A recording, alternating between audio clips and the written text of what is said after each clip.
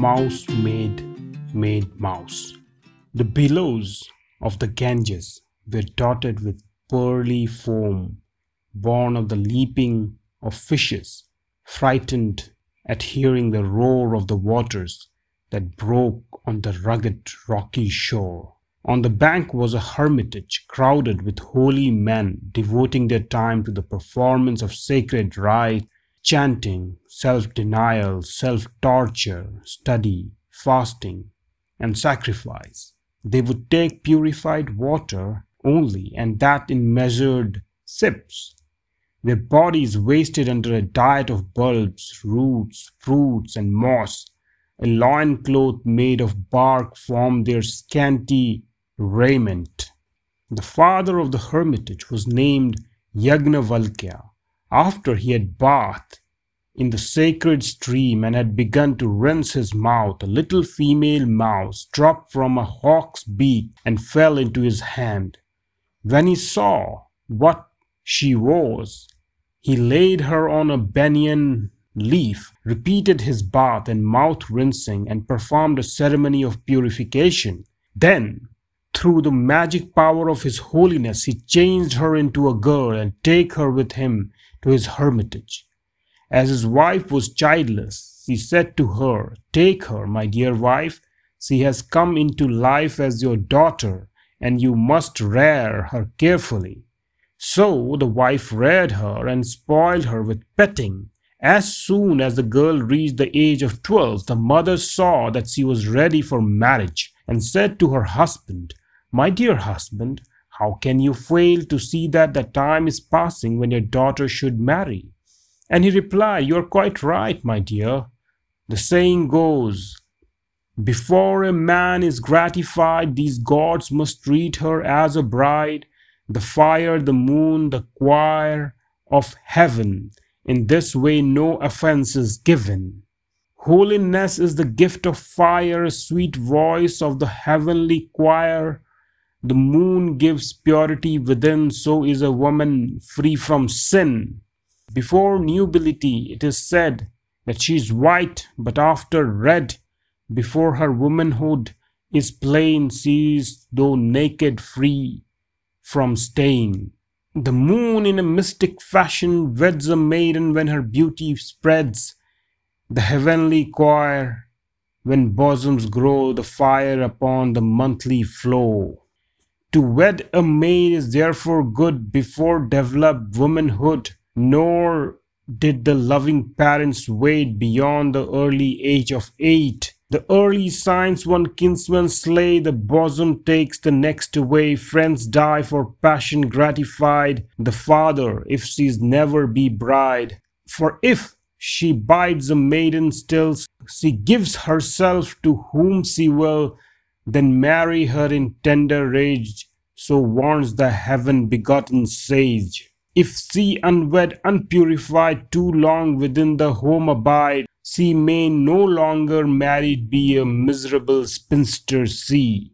A father then avoiding sin weds her the appointed time within, whenever a husband may be had, too good, indifferent, or bad. Now I'll try to give her to one of her own station, you know the saying, where wealth is very much the same and similar the family fame. Marriage or friendship is secure, but not between the rich and poor. And finally, aim at 7 things in marriage. All the rest you may disparage. But get money, good looks, and knowledge of books, good family, youth, position, and truth. So if she is willing, I will summon the blessed son and give her to him. I see no harm in that, said his wife. Let it be done. The holy man therefore summoned the son, who appeared without delay, and said, "Holy sir, why am I summoned?"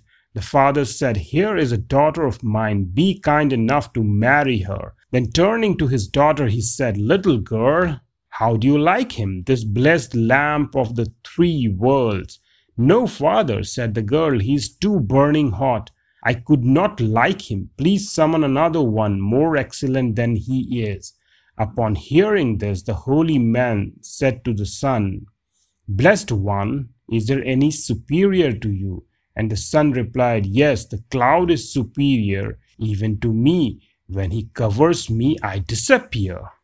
So the holy man summoned the cloud next and said to the maiden, "Little girl, I will give you to him." "No," said she, "this one is black and frigid. Give me someone finer than he."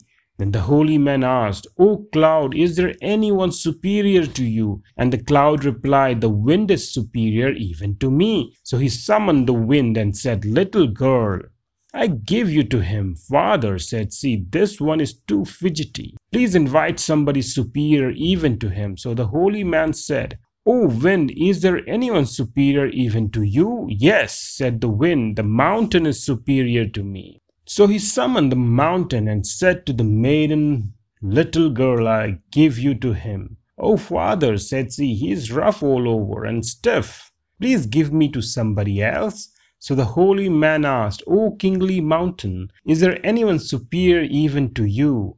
"Yes," said the mountain, "mice are superior to me." Then the holy man summoned a mouse and presented him to the girl, saying, "Little girl, do you like this mouse?" The moment she saw him, she felt my own kind, and her body thrilled and quivered, and she said, "Father dear, turn me into a mouse and give me to him. Then I keep house as my kind of people ought to do." And her father, through the magic power of his holiness, turned her into a mouse and gave her to him. And that is why I say, through mountain, sun, and cloud, and wind, and the rest of it. But they paid no heed to the red-eyes' reasoning and took the crow to their fortress, to the destruction of their race. And on the journey, Livestrong laughed in his heart and said, "The secrets of diplomacy to him alone were plain, who instant in his master's cause advised that to be slain." Now if they were to take his advice, not even the slightest misfortune would befall them. When they came to fortress gate, Foe Crusher said, "Come, my friends, give this Livestrong whatever chamber he prefers, for he wishes us well." And the Livestrong, hearing this, reflected, "I must now devise a plan for their destruction. This is not possible if I live in their midst, for they would observe motions betraying my purpose and would keep their eyes open. Only by remaining near the gate can I accomplish my desire." He therefore said to the Owl King, "O king, what the king has said is eminently right, yet I, too, am a student of diplomacy and well-wisher. I know that even who is loyal and pure in purpose should not dwell in the heart of fortress. I will therefore take my place here at the fortress gate, pay you homage, my body sanctified by the dust from your lotus feet." To this the Owl King agreed, and his efficient caterers daily gave Livestrong, by special command of the king, the pick of the viands, so that in a very few days he grew strong as a picker. But the Red-Eyes, seeing how Livestrong was being pampered, and was amazed, and he said to the counselors and to the king himself, "Dear me, these counselors are a pack of fools, and you too, sir.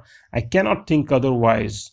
Then there is a saying, I played the fool at first, then he who had me on his tether, and then the king and counselor, we all were fools together." "How was that?" they asked, and the Red-Eye told the story of the bird with golden tongue.